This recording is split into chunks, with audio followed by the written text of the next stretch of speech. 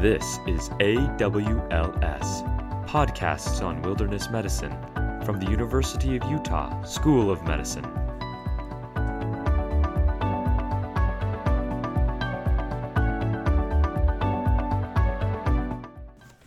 Hi, this is Richard Ingebretson from the University of Utah School of Medicine. I'm here with Dr. Paul Schmutz, a dentist in Salt Lake City. He teaches at the University of Utah School of Medicine.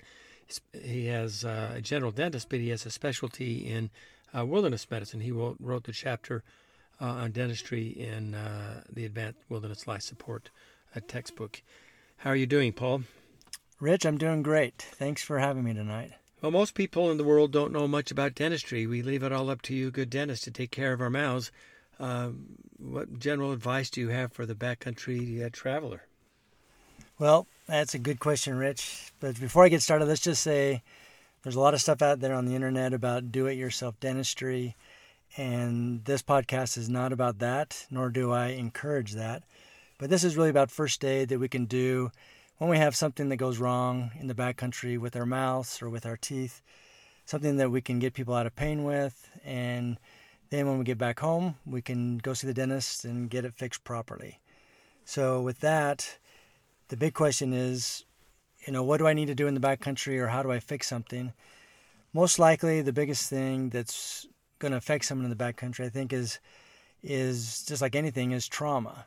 And it can be something very small, but if it causes discomfort or pain in someone, then we don't want to end their trip if we can just treat it and continue on. If we're on a backcountry or backpacking trip somewhere, or somewhere where we can't really get out that easily, if we can give them something that's going to make the trip better, and we can move along. So when we look at trauma, there's basically, we either have external trauma where someone has fallen or they've gotten hit with something in their mouth, and then we have to deal with that. Or it could be something as simple as internal, where they've just chewed on something and a tooth has fractured or broken, and then we need to fix that. So I think maybe we should start with that. So let's start with probably the biggest issue would be the knocked out tooth. And what can we do to treat that, or what is the treatment for it?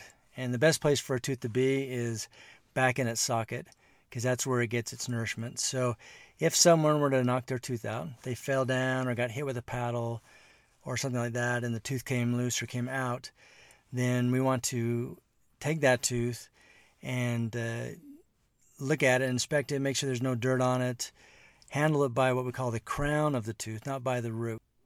So the root is the one that's going to be the one that has the blood on it. It'll have ligaments on there, and that's what's going to reattach back into the socket. So if there's any debris on it, we obviously want to get that cleaned off. We don't want to scrub it, because then we're going to lose the periodontal ligament that's on the tooth that's going to help reattach it back in. But we can gently rinse it and make sure it's clean.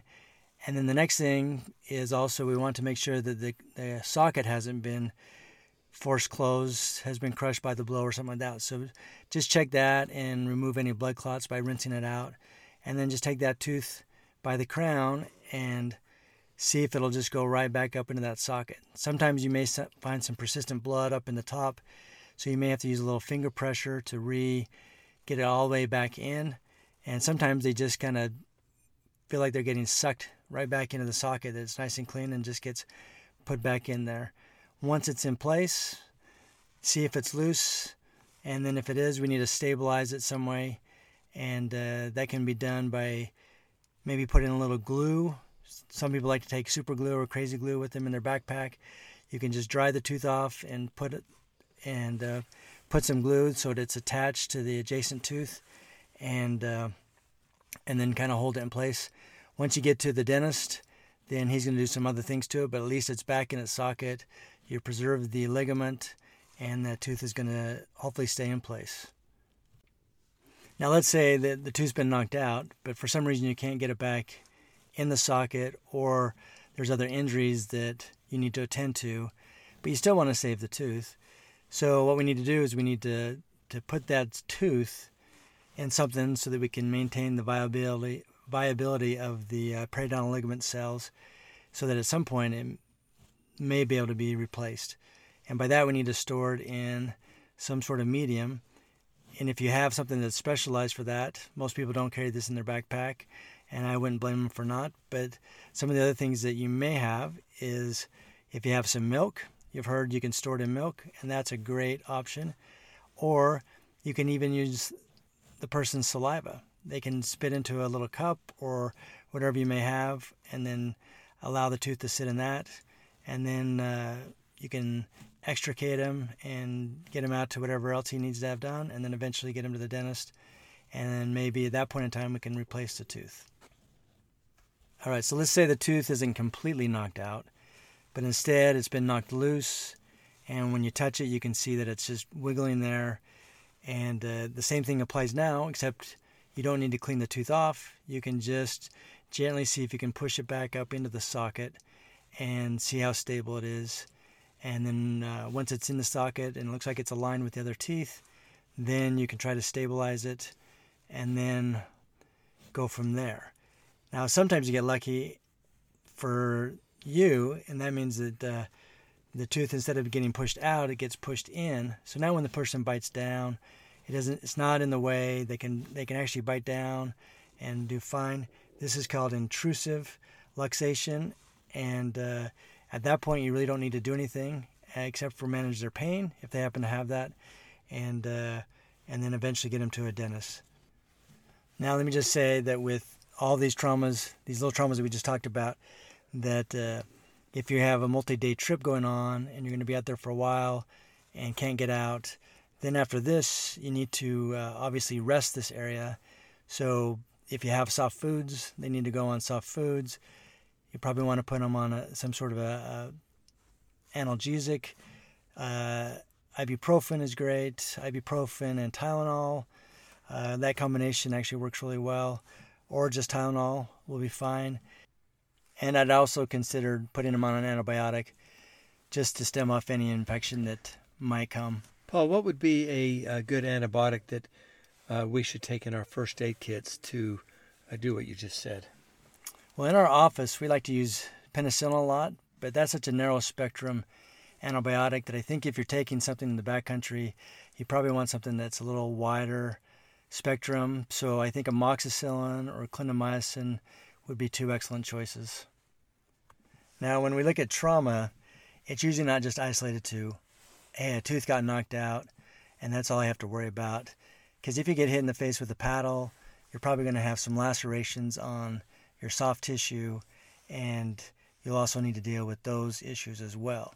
So we've always said that we need to do the soft tissue, the hard tissue first, deal with that, and then come back and fix the soft tissue.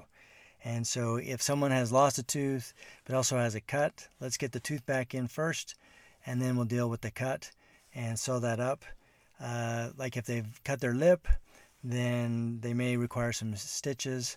If it's on the inside of their mouth, depending on what's going on, you may or may not want to stitch that up. But usually we want to keep that area clean. So salt water rinses at that point in time. Just a cup of water with a teaspoon of salt, and have them swish that around every 3 to 4 hours as you're doing your trip, just to keep that area clean, will be useful. In my lecture, I like to show a lot of pictures when I'm doing this. We can't do that here, but one of the things I always show on soft tissue is a person who had their lip cut, and when we stitched it up, if you look at your lip, the outside where it hits the skin is the vermilion border. And I always remind people, hey, if they've cut through that vermilion border onto the tissue, make sure you get that lined up, because when someone looks in the mirror, they don't want to think about you. You don't want them thinking about you every single day. You want them just to forget that you had fixed them and that they look beautiful again. Paul, I have a quick question, and I know it's on the mind of the people that are listening. And a couple of years ago, I was down on Cataract Canyon in the middle of Utah here in the United States, and a lady came to me, and she had a really bad toothache. And, of course, I just gave her ibuprofen, but I really don't know what causes the toothache, and I guess I don't know the appropriate treatment for one. That's an excellent question, Rich. Let's talk about the toothache and some things that we can treat in the backcountry. Usually, let's actually back that up a little bit. Let's start with the tooth, and kind of a quick lesson in dental anatomy. If you were to cross section a tooth and look at it, that outside layer that you see in when you look in someone's mouth is the crown of the tooth, and that's made up of enamel, which is the hardest substance we have in the body. The next layer down is dentin, which has little tubules in it that have some fluid in there. And then we get down to what we call the pulp of the tooth, which is really the neurovascular bundle where the nerves and the blood vessels, connective tissue, odontoblasts, and all that are in there. So when the nerve gets stimulated, that's when we find tooth pain. And we probably all had that experience where we've eaten something really cold and we get that quick aching feeling in our teeth, and that's just the nerve responding to the stimulus that has happened. That the cold has gone down, it's made the fluid and those dental tubules move down, and it bangs up against the nerve, and the nerve fires and says, ow, that hurts. So when we have someone with a toothache, we have an underlying problem there. They could have a cavity in there that's been developing for a while, and now it's getting down close to where the pulp is, where that nerve is, or they've had some sort of trauma. We talked about the external trauma of getting a tooth knocked out, but really if someone bites down on a tooth and breaks a corner off, they can expose some of that area of the tooth and make it more sensitive. So anytime that they drink something cold or eat something hot or even sweet stuff, it will give them an ache on the tooth. But usually I think the tooth you're talking about here is a person who wakes up and says, I got this throbbing tooth, it's killing me, what do I do now? And usually what's happened is that pulp chamber has had a bacterial invasion in there. It's now turned into an abscess, and that abscess is working its way out of the tooth into the surrounding tissue by that tooth. And so now that tooth becomes very tender and sore. So if they put a little pressure on it, if they tap it with their finger, try to chew on it, it hurts. And really what we need to do is clean that out. But I don't think you're going to do a root canal out in the middle of the wilderness. I'm not even going to do a root canal out there. So what can we do to calm this down? And at this point, probably the best thing we can do is put them on the antibiotics. And we already discussed that. Our penicillins, our amoxicillins, clindamycins, or Guins, or whatever you happen to have in your kit, then that's what we're going to treat them with. And, when we look at infections in the mouth and in the tooth, we have viral infections, we have fungal infections, and those really don't cause a ton of pain. They're more of a discomfort and an annoyance. But when we get to the bacterial infections, when we get to the toothache, that's when especially when it develops into an abscess, that's when we have a serious issue. Now, with that said, sometimes the infections will just kind of drain out all up along the side of the tooth, or even out the side by the gums. Sometimes you'll see a little blister, a little gum boil kind of develop there, and it's kind of draining.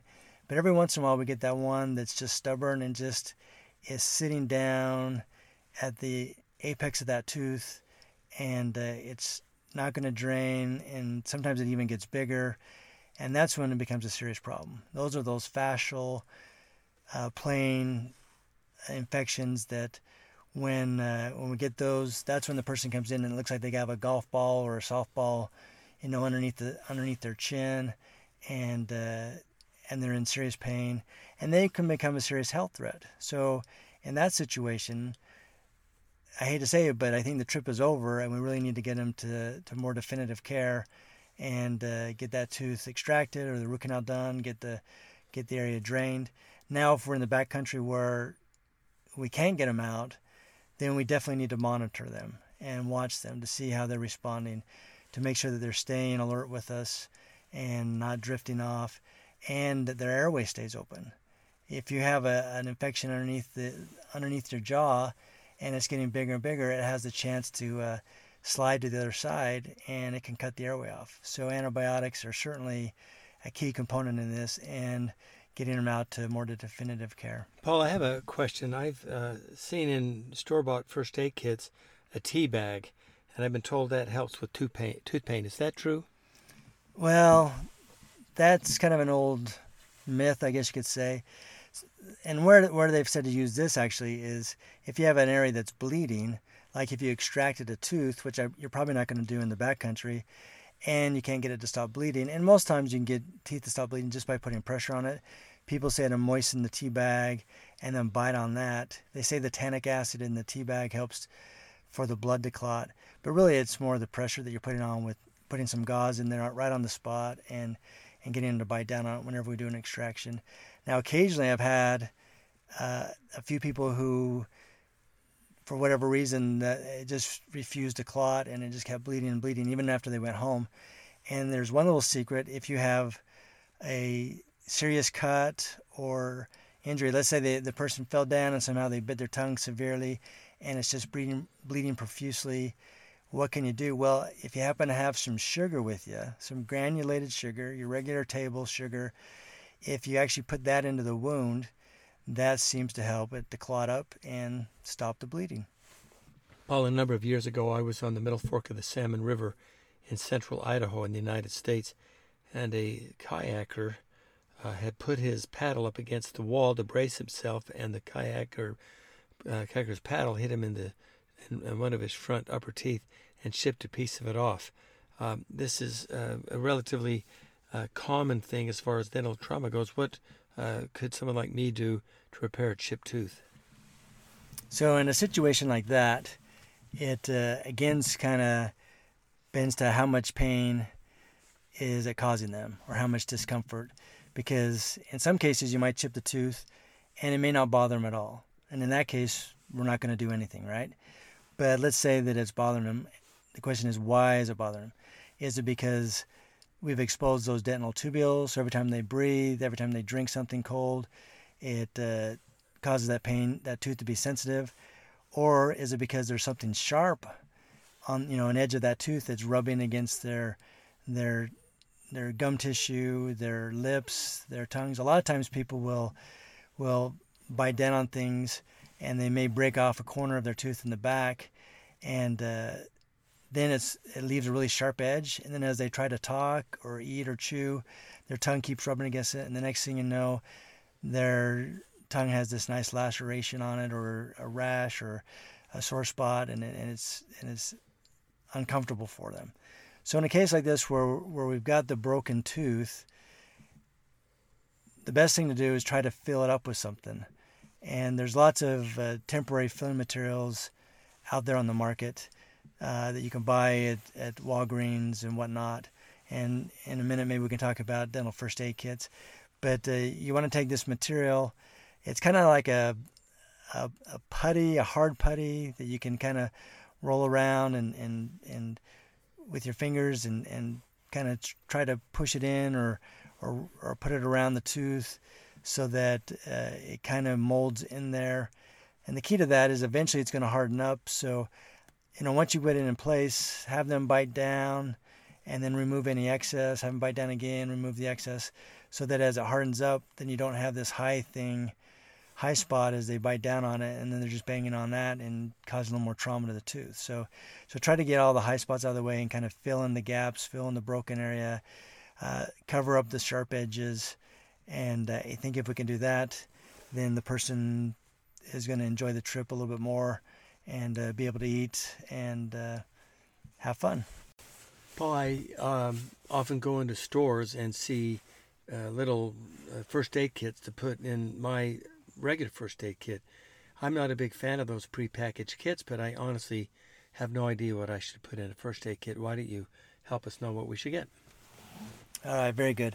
So with that, probably the only thing that you need to buy that you can't make or already have on your own is just some temporary filling material.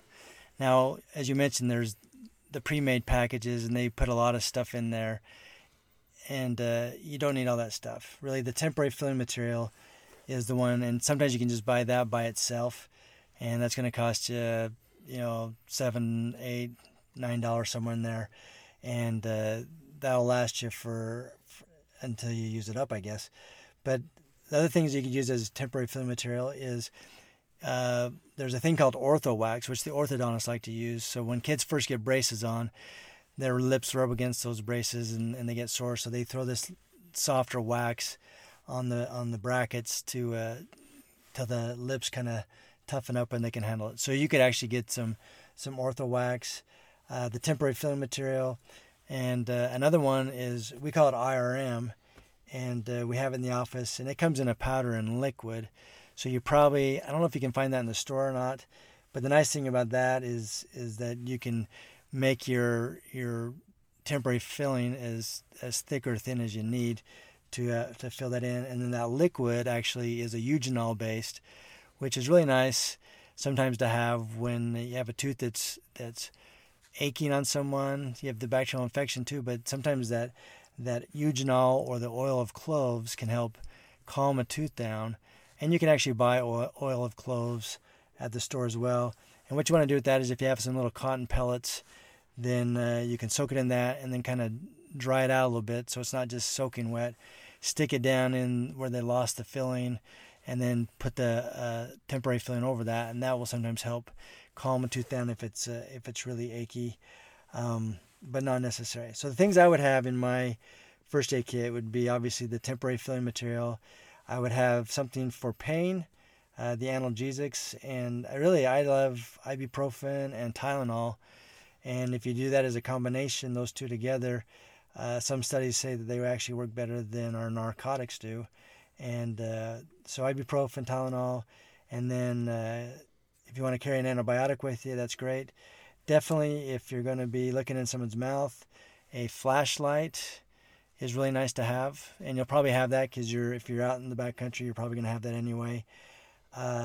Things, I would take a pair of gloves with me, and then as far as instruments are concerned, I mean, really our hand is the best instrument that we have, because you can work that around and mold a little filling into someone's tooth if you need to. Or you could use a Q-tip, I guess, if you want to carry some Q-tips with you. And then probably some suture material, so that if you have someone who gets a laceration in there, that you'll be able to suture them up, or at least some way to close that wound.